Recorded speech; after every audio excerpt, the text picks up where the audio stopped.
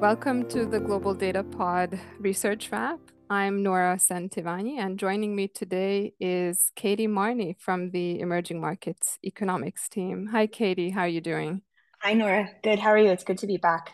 Yes, good. Good to have you on. So we recently released our year ahead outlook publications, and accompanying those outlooks, we did a couple of sort of deep dive analyses looking into the health of macroeconomic fundamentals, and you've looked in a bit more detail on capital flows and updated our views for the coming year. Now, we want to dig a bit deeper into these reports. And as we look back on 2023, I would say the resilience in the major economies has been evident, both in growth and capital flows holding up surprisingly well, despite the quite volatile US financial conditions and a period of quite significant tightening. If you look at growth, we're on track for just over 4% this year. And if you take China out of it, then just over 3%. So easily surpassing our expectations from the start of the year. And in our base case, we see this resilience continuing to hold in coming quarters with once again delivering trend-like growth.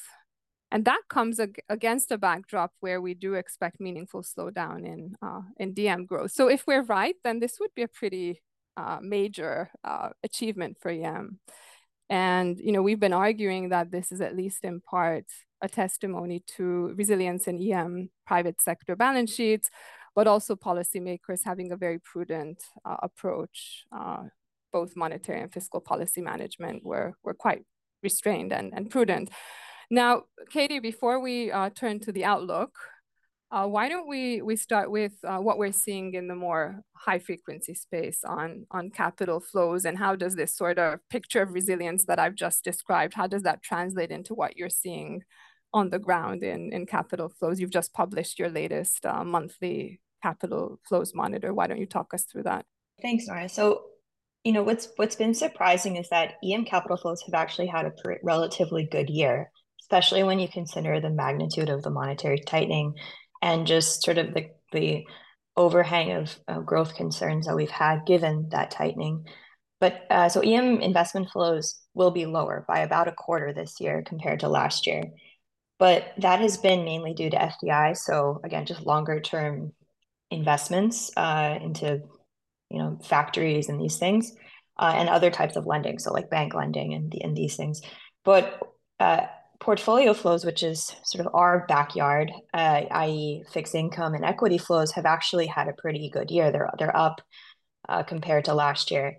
So in that sense, again, it's been pretty good, all things considered. We did have relatively large outflows in the third quarter when Treasury rates were heading towards 5%. But those have been all made up this quarter, in the fourth quarter, now that, again, things have repriced down and the dollar's weaker and so on. So again, all in, I mean, I think considering the headwinds that we were facing and considering that, last year EM did come under more pressure on the flow side, it's been a pretty good year. Yeah, so if you look a bit kind of from a historical perspective, how do the size of capital inflows into compare to, say, the last Fed hiking cycle back in 2018-19? And generally, how do you feel US financial conditions have been impacting capital flows? Obviously, you mentioned there have been this period of significant tightening in the third quarter, then quite a lot of that got taken out recently, right? So if Yeah. you could just talk us through from a historical perspective, is this surprising? Is it very different from what we saw in past tightening cycles? And what's your sense? Yeah, so no, this is a good question. And I mean, just to bring the conclusion up front, I mean, it has been surprising. So as I said, portfolio flows are up compared to last year. So the main reason that we're going to see that basically again, inflows dropping by a quarter has mainly been from FDI. And that's just from higher funding rates. I mean, it costs more to do an M&A deal. It costs more to borrow debt to do an acquisition. And so, and FDI has been in secular decline basically since the Fed hiking cycle started. So portfolio flows can be susceptible to swings, as I said, but in net terms, flows are up. And I, as I say, I think that's mainly just because EM growth has surprised the upside, proving more resilient this year. The dollar is weaker compared to last year, and then U.S. rates have stabilized. So the surprising finding is that investment flows to EM, including EM debt and equity, are actually tracking in line with 2018-19, which was the last Fed hiking cycle. And that's surprising because Fed rates now are Fed funds rate is 300 basis points higher from where it peaked in that cycle.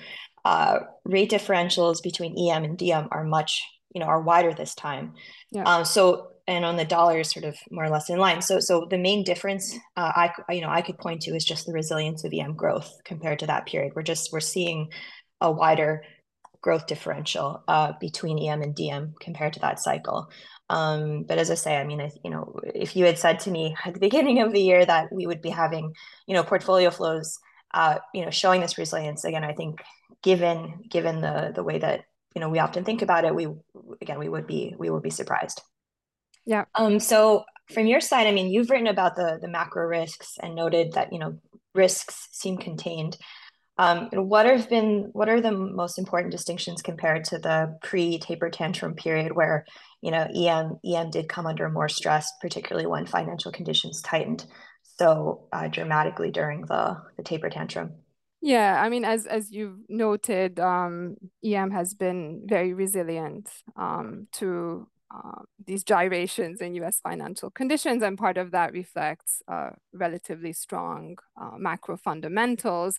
The way in which we like to think about EM macro fundamentals is we like to assess them in a more systematic framework, and we've relied on this sort of scorecard type framework called the macro risk score, where we look at the health of macro fundamentals across seven main buckets, seven main indicators, and that includes everything from inflation, public debt, external debt, FX reserves, current account fiscal deficits, and also political and geopolitical risks. And we look at these vulnerabilities relative to historical averages, and that kind of allows us to benchmark both countries and EM as a whole to previous cycles. And so we capture the earlier EM crisis periods over the past 2 decades. Now, what we see in the EM macro risk score in the latest scores is a reduction in EM macro risks overall over the past year. And a lot of that has been due to a drop in inflation. The main areas of concern, I would say, are fiscal and government debt vulnerabilities. Those remain quite elevated relative to historical norms and certainly relative to the sort of taper tantrum period. At the same time, we've seen improvements in the areas of foreign currency and external debt exposure. So those exposures have come down quite significantly. And this comes back to your earlier point on the change in the composition of flows, which we'll talk about a bit more about in a minute. But generally, there's an absence of overhang of foreign portfolio flows relative to sort of a decade ago. We can also see a lack of domestic overheating pressures. There's no excess credit growth that had, for example, dominated the pre-GFC period. Things like credit impulse, negative credit growth is still positive, but it's been slowing down in recent quarters. I would say the picture on external balances is a little bit more mixed. So overall, no big change in current accounts on average relative to the taper tantrum, but an important distinction is that in contrast to 2013, it's mainly the current account surplus countries and not the current account deficit countries that have seen deteriorations in recent years. So for example, the countries that we had referred to as the Fragile Five, Brazil, South Africa, India, Turkey, Indonesia, these countries are on average running current account deficits that are around half of what they were back in 2013. And at the same time, it's really the EM Asian current account surplus countries, which have seen some reductions in their surpluses. So, all in all, we have this framework for assessing overall macro vulnerabilities, and what they're telling us is EMs are in pretty good shape, all in all, compared to a decade ago on many of these metrics. Now, in the same way, these fundamentals have improved in some areas. Katie, you've been arguing that, the taper tantrum was in many ways a kind of watershed moment for EM, right? Which spurred a number of important changes in the composition of balance of payments, financing flows, and funding sources. Can you describe what these changes have been and how have these been contributing to a bit more, resilience in EM? Yeah, so I mean, the changes that you highlighted on the fundamental side, effectively we have seen play out when it comes to the composition of capital flows and how EMs are funding themselves. So EM capital flows in net and in gross terms. So again, just basically the inflows and then inflows minus the outflows are lower.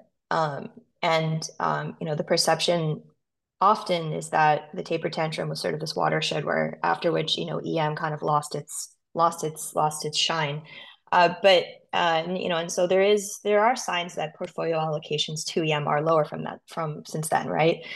But in line with this view of sort of improved fundamentals from that time compared to that time, funding needs are generally lower. So EM needs fewer capital flows. Why? Well, again, as you said, EM for policymakers have tightened fiscal and credit policy. They've deepened local markets. They've reduced their dependence on external debt. So you're seeing less dependence on portfolio flows compared to those pre-taper tantrum years. But at the same time, you are seeing a more dependence on FDI, which in general is a more stable source of funding. We have seen FDI falling, and I'm sure we'll get to that. But this is one reason why we haven't been as worried about EM having a sort of taper tantrum style shock, given the scale of financial tightening that we've seen over the last almost 2 years. So again, even in the third quarter when we had outflows, they were relatively contained compared to what we would have feared in the past. And again, as I said, we made up entirely those outflows in the fourth quarter. So, and again, EM is on pretty good footing, all in all. So, I mean, thinking ahead, Nora, we've been talking a lot about 2023, but really, as we head into another year potentially of higher rates or rates where EM is, having to learn to survive with higher treasury rates, even if they fall, how do you see macro risks evolving next year? Are there any particular areas of concern? Yeah, so as I mentioned at the beginning, 2024, we think will be another year of EM resilience, at least from the growth perspective. We see growth pretty steady through next year, and macro risks generally should continue to moderate. Now, much of that decline will continue to come from falling inflation, which hasn't fully normalized just yet. So we have another 100 basis points or so decline in inflation expected over the coming year. And that really would bring inflation within central bank comfort zones for most emerging market economies. And, we've noted that this is an important distinction relative to DM, just partly because EMs have less ambitious inflation targets. So 3% inflation is a little bit easier for them to achieve. And it also means that they're able to then ease policy. Now, current account deficits, as I mentioned, are generally modest, but they are becoming harder to fund with this worsening in the external environment, higher US rates and so on. It's nonetheless encouraging that when we look at our forecast for current account deficits, none of the major EMs, apart from Chile, Colombia, and Romania, if you take EU funds out of it, none of them are expected to run a current account deficit of over 3% of GDP, and that's typically seen as a key vulnerability marker. So broadly speaking, current account deficits will stay contained. We probably won't have a lot of time to go into the country level detail, but I'll just say that the deteriorations in macro risk that we're expecting over the coming year are relatively modest, and they're confined to a handful of countries: Mexico, South Africa, Thailand, Chile, are expected to deteriorate a little bit. And at the same time, we're expecting to see a big improvement in Turkey's macro fundamentals. Fiscal deficits are seen widening only materially in Mexico, but fiscal deficits generally will remain significantly wider than historical norms, as I mentioned, and government debt too will stay elevated, although broadly stable. Now, just coming back to the theme of growth resilience, as you mentioned, I think delivering growth on on or around trend growth for EM of about 3% outside of China, that would be a pretty major achievement for EM, right? In light of this sort of less friendly external circumstances, higher US rates, bond yields, a stronger dollar, weaker DM growth in particular. And a key difference we've been highlighting relative to DM is that in EM, much of the pass through from the earlier hiking cycles to, for example, debt service costs has mostly already completed. So much of that sort of rise in debt service burdens is already behind us, right? And there's various reasons for that, partly because more of the private sector credit is floating rate and shorter maturity. But the point is that that drag is going to be fading and is already starting to fade, whereas in DM it's still to come. So, that's part of the reason why we have this, I suppose, improvement in EM-DM growth differentials. And that's probably a good segue back to you, Katie. When we think about our sort of top-down framework for forecasting capital flows, I know we've been highlighting that EM-DM growth differentials are a very critical driver. So with this in mind, what should we expect for 2024 capital flows in EM? Yeah, so our top-down framework uses growth differentials, so EM/DM growth differentials and dollar moves. So we've tested this framework over essentially the last decade, and it continues to hold outside of the pandemic period, which we could say was definitely a unique period in the economic cycle. So overall for next year, we have a relatively stable EM/DM growth differential. It's ticking up from 1.8 to 2%. Why? Because both would slow at comparable rates, but EM would, again, hold up pretty well. The dollar or general financial conditions will be the key variable to watch given where growth differentials would be. So, what we've been saying is that if US can pull off a soft landing, then EM is potentially set up to have actually a pretty good year, given that those macro risks which you've been mentioning will be contained. And so, if we have the dollar coming off, if we have rates coming off, then again, EM should see a lift, given that we're going from a period of resilience to potentially going into one of strength. In the case of a hard landing, however, EM capital flows would be tested, given that, again, sort of the more stable flows that I mentioned, the FDI, FDI has been falling, and portfolio has been the main lift this year. But again, those would probably come under pressure if we did see a hard landing. But again, given contained fundamentals and less dependence on that portfolio funding as an overall source of funding, given the change in fundamentals over the last 10 years, again, we think that the blow won't be as dramatic as what we would have feared, again, say 10 years ago. So again, I think in this case, given what you've been saying about growth and given where EM fundamentals will probably be next year, it's really about how the global scenario shakes out.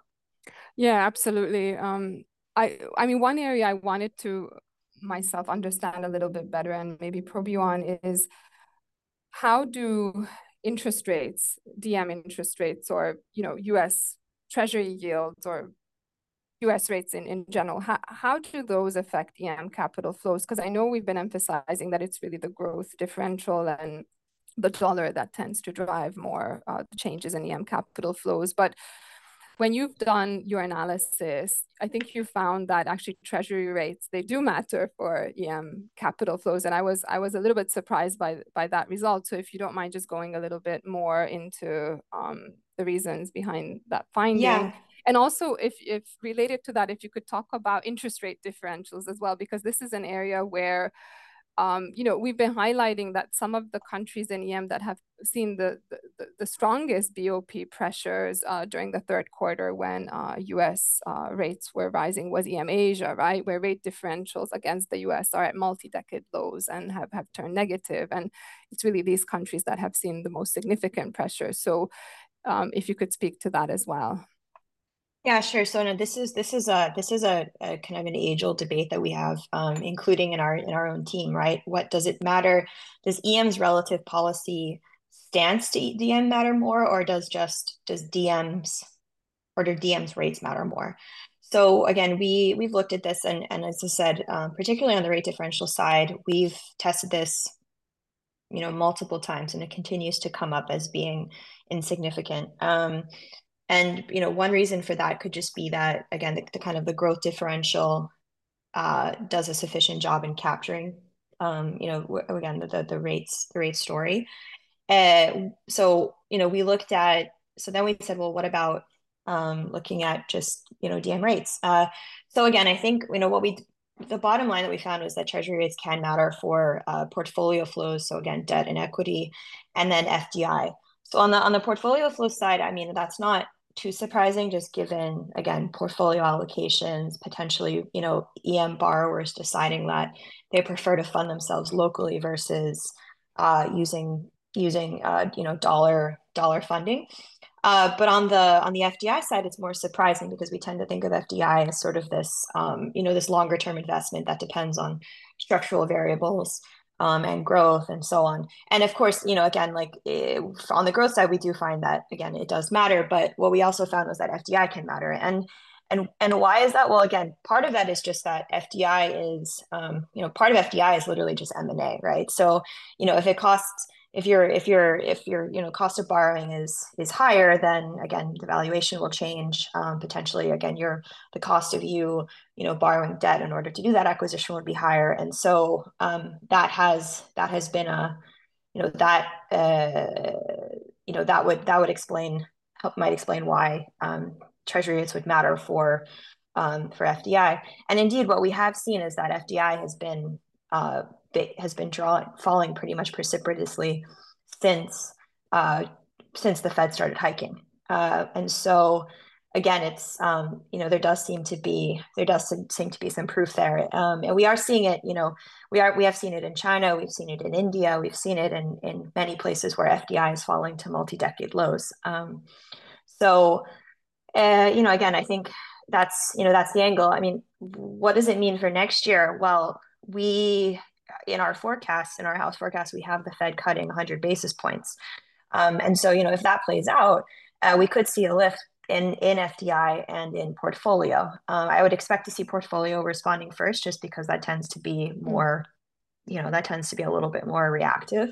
But, potentially we could be talking about sort of a bottoming in this FDI cycle into the middle of next year and then starting to see lift. So, that's the angle really that we look at. And, I mean, I guess thinking about scenarios for next year. So as I said, really, we're really talking about potentially a soft landing, which would be helpful for EM, or a hard landing that could test us. How do you think the EM policy response could evolve given the various global scenarios for next year, Nora? Yeah, so as you say, I agree with you completely. I think the external environment will matter quite a bit. I mean, we've seen that tested this year as well, right? We had a period of tighter US financial conditions in the third quarter, and that did short circuit a little bit some of EM's dovish pivot, right? And then more recently, now that global financial conditions have eased again, and inflation pressures have continued to moderate, a number of EM central banks are once again turning less hawkish and continuing easing cycle. So it's kind of rekindled the EM easing bit, if you like. Looking into next year, we do think that countries with high real rates or high buffers generally will be the ones driving EM easing. So that's LATAM, that's some of the Central Eastern European countries. As we move through 2024, we are likely to see that easing cycle broaden out, especially in the second half of next year when the Fed and other DM central banks start cutting as well. But broadly speaking, I would expect rate cuts in EM to remain quite measured. So central banks are going to have to continue to balance high domestic real rates against a still very uncertain global environment, at least through the beginning of next year. We're going to be in this period of what we've referred to as observational equivalence, right? So it's going to take some time for the data to decisively signal which way the US road ahead is going to fork. And I don't think EM central banks will preempt that outcome Instead, they're going to wait. They're going to wait to see it in the data. So I think those who have started easing LATAM, C3, I think they can continue to keep cutting, but at a quite cautious pace. Those who haven't started cutting, I think, are going to remain on hold through this early 2024 period. And as I mentioned, as we go through 24, we could see some other countries being brought into the easing mix: India, South Africa, Russia, and then EM Asia more in the second half of the year. If we get the soft landing from the US, then, EM's easing can certainly accelerate, and we could see terminal rates go lower as well. In that scenario, I think EM Asia in particular could have more material space to cut rates because, so far it hasn't really been able to respond to the significant slack and low inflation they already have due to concerns about their low rate buffers. So I think that's the region that could probably benefit the most relative to kind of what's priced in or what the expectations are right now. Remember, much of EM Asia already has inflation back at target. Now, at the same time, if global financial conditions turn more adverse and we get maybe this boil the frog scenario, which we still put a reasonably high probability on, then certainly the economies that are not adequately compensating for the macro risks that they have could be especially vulnerable. And some of the EM Asian countries, I think, would fall in that category. So that region generally, I think, tends to be a little bit more highly geared to what's going to happen in the US. And, some of them could even be forced to tighten policies in that scenario or continue to use some of their FX reserves to defend against currency weakening. I think LATAM generally does well because they have ample rate cushions. So, even in that scenario, they could still maintain an easing bias. So a fair bit of differentiation here. But yes, I think the external environment will matter. But Katie, as you say, there's a path to strength here for EM, but fear not otherwise, right? So even in the sort of worst case scenarios, EM is potentially not going to do as poorly as it had done during earlier historical risk-off episodes. Does that sound a fair assessment to you? Yeah, I think that's right. I mean, again, it's I think we've all been surprised by EM's resilience over the last 3 years. I think when we wrote our outlook 3 years ago, we said this is EM's resiliency test. Yeah. And the resiliency test was also in 2022 and then in 2023. And so 2024 is another resiliency test. And so far EM has actually, passed those resiliency tests with good marks, right? So Yeah. I think that there's more to it than meets the eye. Well, thank you so much, Nora. I enjoyed the conversation. Thanks, Katie. So we'll leave it there. And thank you for everybody for listening to the Global Data Pod Research Wrap. And we hope to continue the conversation on the next episode. This communication is provided for information purposes only. Please refer to JP Morgan research reports related to its content for more information, including important disclosures. 2023 JP Morgan Chase & Company, all rights reserved. This episode was recorded on December 6, 2023.